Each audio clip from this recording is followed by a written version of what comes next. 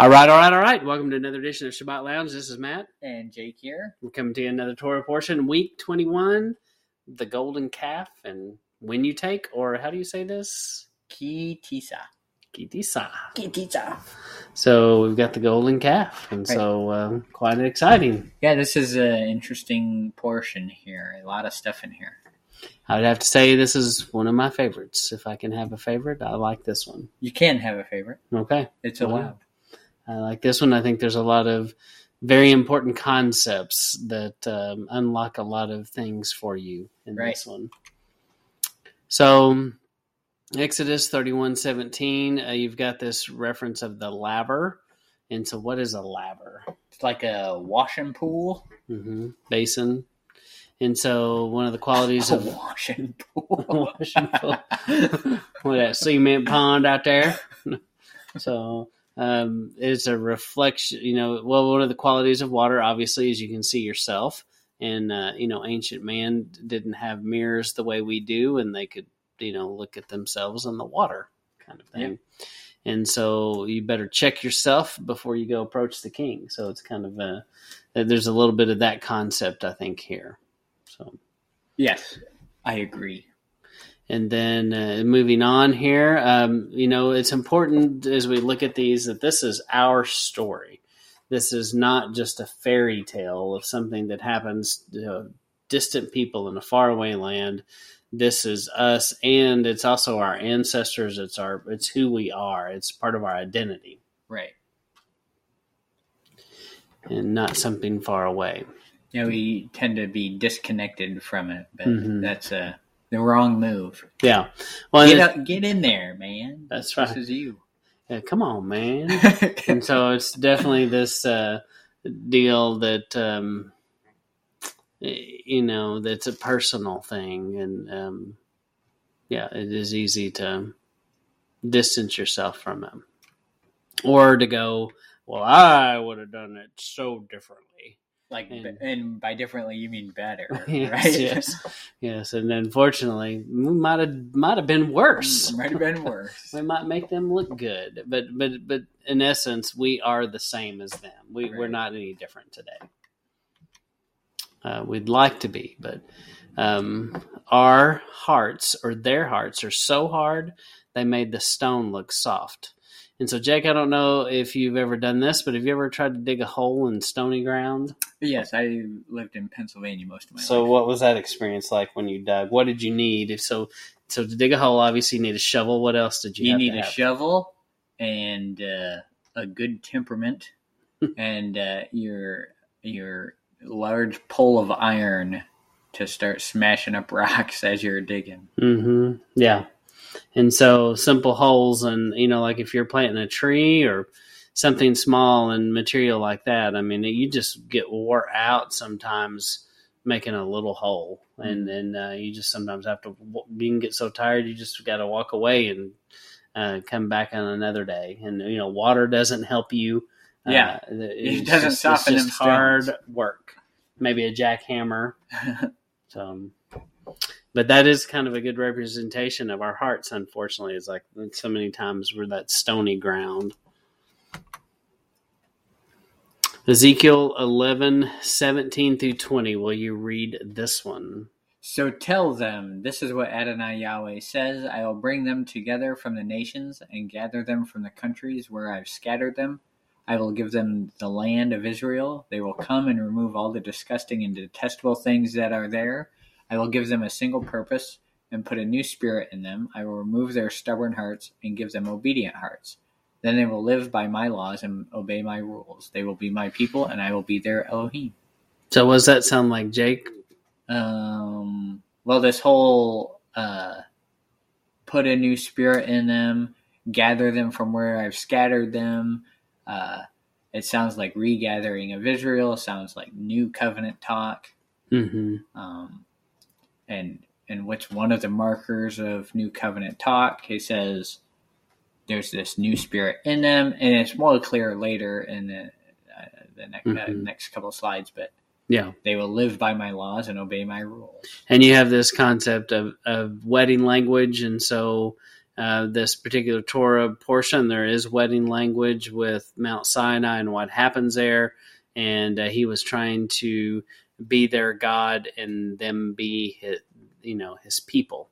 And so that's all marriage language. And so once again, you've got the wedding language coming back. And then Ezekiel 36:24-27. I will take you from the nations and gather you from every country.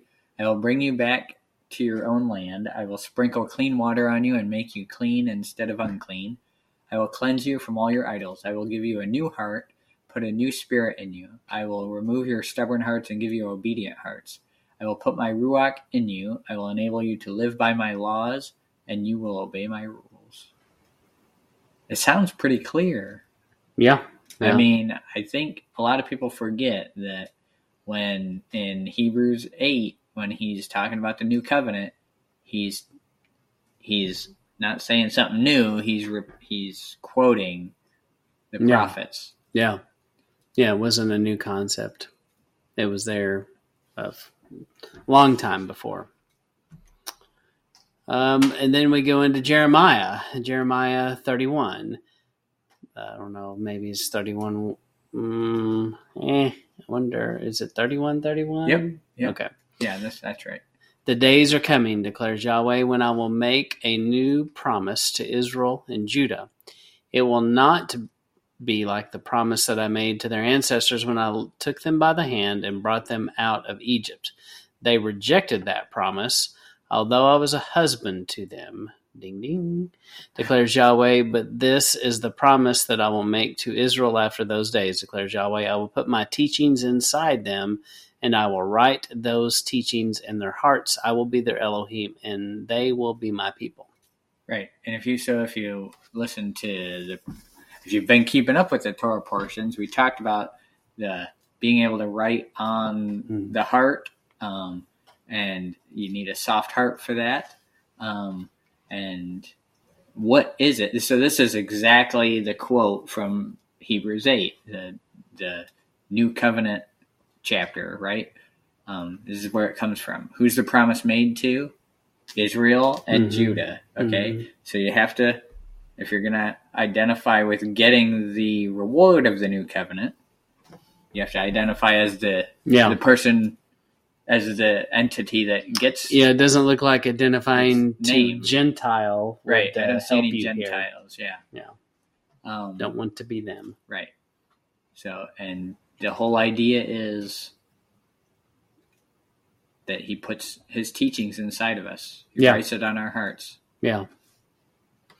If we have a heart that is willing. Right. And soft. Then you have this husband talk also, reject a promise, although I was a husband to them, right? And we're going to find more about that here in just a minute. So, and then you've got the Sabbath reference in 31:12-17. It tells us at least 7 times here that the Sabbath is a sign and to guard it through how many generations? All their generations. Do you think that means like forever? Yeah. And if you look at our Torah apologetics on the Sabbath, it talks about, we bring this up, how in verse 16 and 17, it has 3 different stipulations of how this is forever.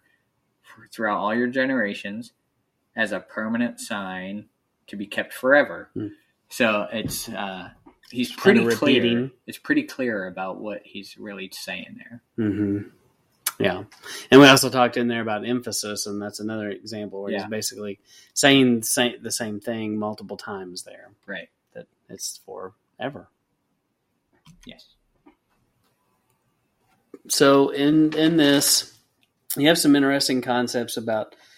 I've heard people explain a connection between the temple and a garden, the tabernacle and a garden.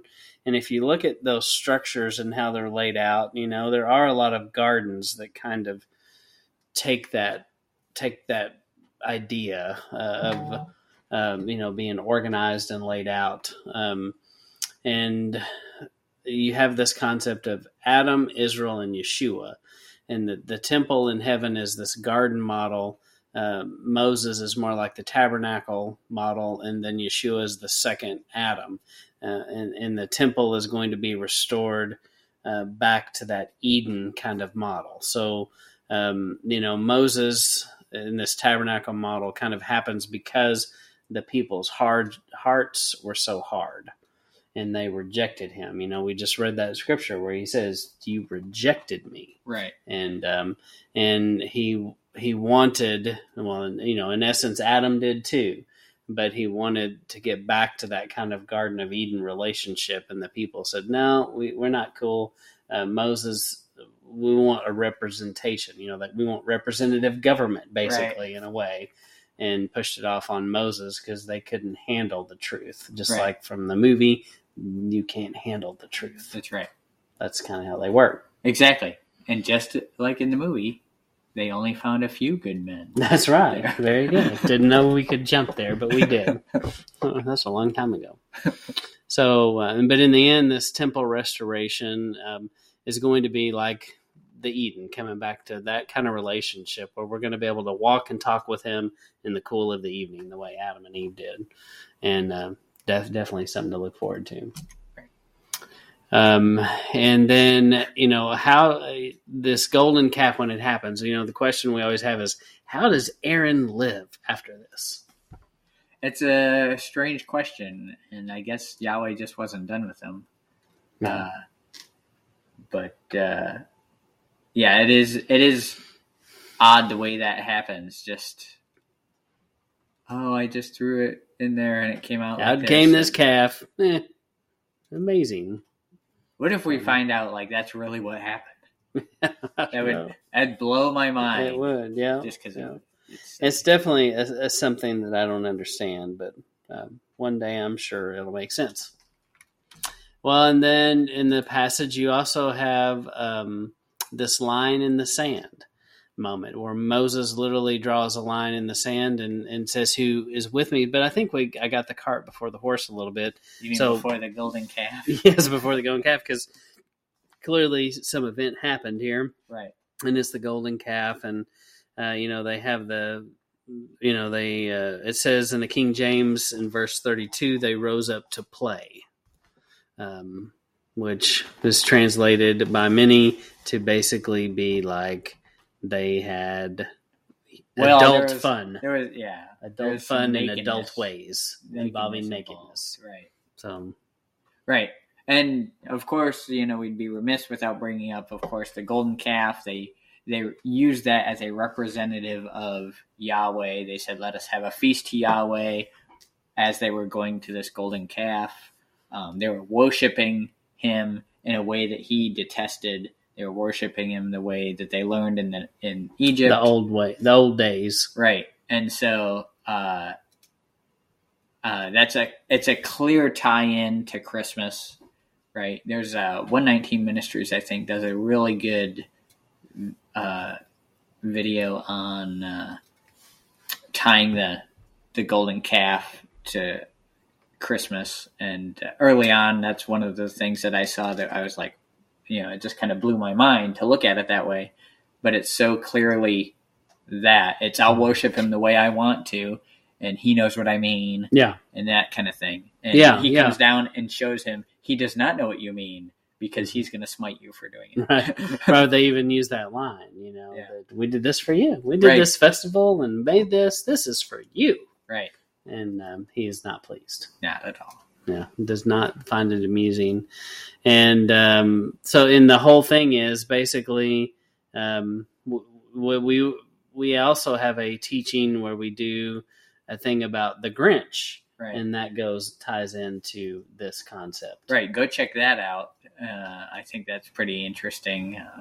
Some tie-ins to, if you've never seen the cartoon show The Grinch, and then, to kind of tie it into this story, mm-hmm. I think there's a lot of similarities. Yep, there are. And then like we said, this passage is just so rich, because then you have the marriage stuff. And if you've never researched the marriage, I would suggest you go look at Michael Oman and the things that he's done. And we interviewed Michael on one of our episodes, and we go into the wedding model quite a bit here. It's something we like to talk about. And so this is a wedding, and during the wedding, basically the bride is whoring themselves during basically at the altar during the wedding. I mean, how more grotesque can you be? Right. And that's literally what happened. Yeah.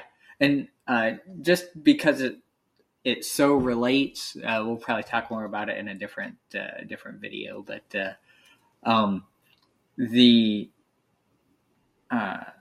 whole idea is the problem. The whole whoring on the wedding night problem. That's the issue. It wasn't, because I hear a lot of, well, he gave them the law knowing they couldn't keep it, and then they're punished for not keeping the law. They weren't punished for not keeping the law. They weren't punished for not being able to keep the law. They were punished for whoring and rebelling against the law. Yeah. It wasn't for they couldn't do it. It was they rebelled against it. That was the problem. Yeah. And you think about adultery in a marriage relationship, it's rebellion. It's rebellion against this relationship that you've made this covenant with. You're saying, I don't want this anymore. Yeah. And now you've set up a golden calf. You've set up, which is just yourself, right? Mm-hmm. Maybe that's it. Maybe when Aaron throws the golden calf in and says, or the golden, and says, this is just what came out. It's because it's him. It's because it's them, you know? Reflecting what they wanted. Yeah. So, it's you are the idol. Yeah, that's really good. And it's that concept too, where he's meeting the people where they are, and the people are showing him, hey, this is where we are. Yeah. And he's like, whoa, we got a lot of work to do here, it turns out. Right. And it's going to be hard lessons to learn. So now we get to one of my favorite topics, and the curse of the bitter waters. And we find this in Numbers 5:24. And if you've never looked at this, this is also something I feel like for some reason I've seemed to be more fixated than Jake, but I keep coming back to some of these things over and over. But that's good. Why don't you tell us how this ties in? Because straight off, you might not see how this ties into the golden calf. So early on, I remember the first time I read through this, with adult eyes and coming into Torah, I thought, well, how did Moses know? Because he kills everybody. So you got to read the text to know this. But he kills all the people that were part of this golden calf debacle. And I'm like, how did they know who was guilty? Right. And it just seems like they just know. I'm like, did they take inventory? Did they take a head count? Did they write down the names? And that always seemed strange to me until I started putting this together. And I'm not the first person to ever do this. I borrowed this from other people. In Numbers 5:21, you find this ceremony of what happens if the husband is jealous. So it says in here, may Yahweh make you an example for your people to see what happens when the curse of the oath comes true. Yahweh will make your uterus drop and your stomach swell. So it basically says that then the priest will administer the oath and the curse by saying, may this water that can bring a curse go into your body and make your stomach swell and your uterus drop. Then the woman will say, amen, amen. So this is in context of the husband thinks that she is cheating, and he can bring these allegations to the priest. The priest is going to do some things here. She drinks it, and if nothing is a test, and if nothing happens, everything's good, but their marriage, except for their marriage, and she's never going to let go of this. Pretty bold move if you're wrong, and you're going to pay for that forever. Yeah, but if she is guilty, she's going to pay, and the curse is death. Right. So,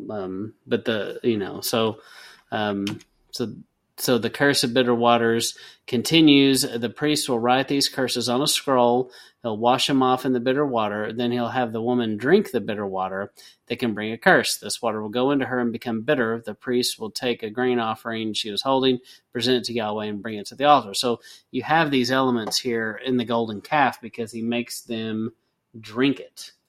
They like take the calf, grind it into a powder, put it in water, and say, drink up. Yeah. And the guilty party, I think, become obvious because I think it makes sense that some physical thing happened to them, and it was obvious who did this, and they knew who to execute. Because I don't think that's out of line to think that that's what happened. I mean, it talks about your abdomen swells and your thigh rots, and sure it's pointing to Yeshua, but it's also it's Torah. It was. It mm-hmm. is. It does. It is. Yeah. Yeah. So. Yeah, definitely, and it makes sense that if the wedding happened and the bride is cheating, that he would be the jealous husband, because he says, "I am a jealous El." Right. And he practically had just told them just a little bit ago that he was, "You shall serve no other gods because I'm a jealous God." Right. They just heard that, and there they go. So after they drink this, I believe they took on this curse, and they were guilty because they were guilty. But not everybody in the camp did it, or they would. I guess it would have started over. But right. Thankfully, it was a small group of people who participated and were guilty. So, yep. But I don't know. Anything else you want to say? Definitely a passage that's full of many interesting things. Right. Yeah, I think one of the things I always laugh when I read this part of Scripture, because I just picture how this is happening. So Yahweh's giving Moses the tablets, and he's, I'm going to go down the mountain and give these to them. And Yahweh's like, what's that sound I hear? Just like on the Grinch, right? Mm-hmm. What's that sound I hear? And Aaron says that, right? Mm-hmm. Yeah. And he's like, it's party time in the camp or whatever. And so they go down, and Yahweh's like, I know what's going on there. And he's like, Moses, you better hold me back. I'm going to go smite them all. Mm-hmm. And Moses the whole time, no, it's okay. And then Moses turns around and sees what's going on. He's like, Yahweh, hold me back. Hold me back. Mm-hmm. I'm going to go smite them. Yes. And Yahweh's like, no, Moses, don't do it. Mm-hmm. This just cracks me up to, like, I just get a funny picture in my head when I read through that. So. Mm-hmm. Well, and it does help you understand why he smashes it. Because I can also remember at some point going, man, he gets kind of crazy, doesn't he? But it makes sense. He would be really angry. And he's like, have you not seen the mountain on fire and what's happening here? Yeah. And now you're doing this. Yep. So they didn't get it. And unfortunately, like we started with, we are those people. And we have hearts that have gone astray. And we have been guilty of whoring on our husband and unfaithful. Right. And then so we've done another teaching about Yeshua drank the cup of bitter waters, and he took upon that guilt offering upon him because of our behavior. And so, we don't claim to have all the answers, but we want to help point you to Scripture. And so hopefully you can think about this particular Torah passage in the lens of husbandry and a husband and wife relationship. Right. Yeah, if you skip over this portion, you're doing yourself a disservice. There's so much to glean from this. Yes, and I imagine as we go through it year after year, we'll find more and more. So, but anything else you want to say? No, I think that about covers our our 30,000 foot view or whatever they say. Yeah. So, all right, Jake. Well, this is Matt and Jake signing off. Thank you for stopping by Sabbath Lounge, and we look forward to maybe having a few comments. And we appreciate a few that we've received recently. Yeah. And we ask if you'll Google us. If you Google us, you'll find us. Yep. And please share this with someone if you think it was useful. Even if you didn't, just share it anyway. All right, thanks. Goodbye.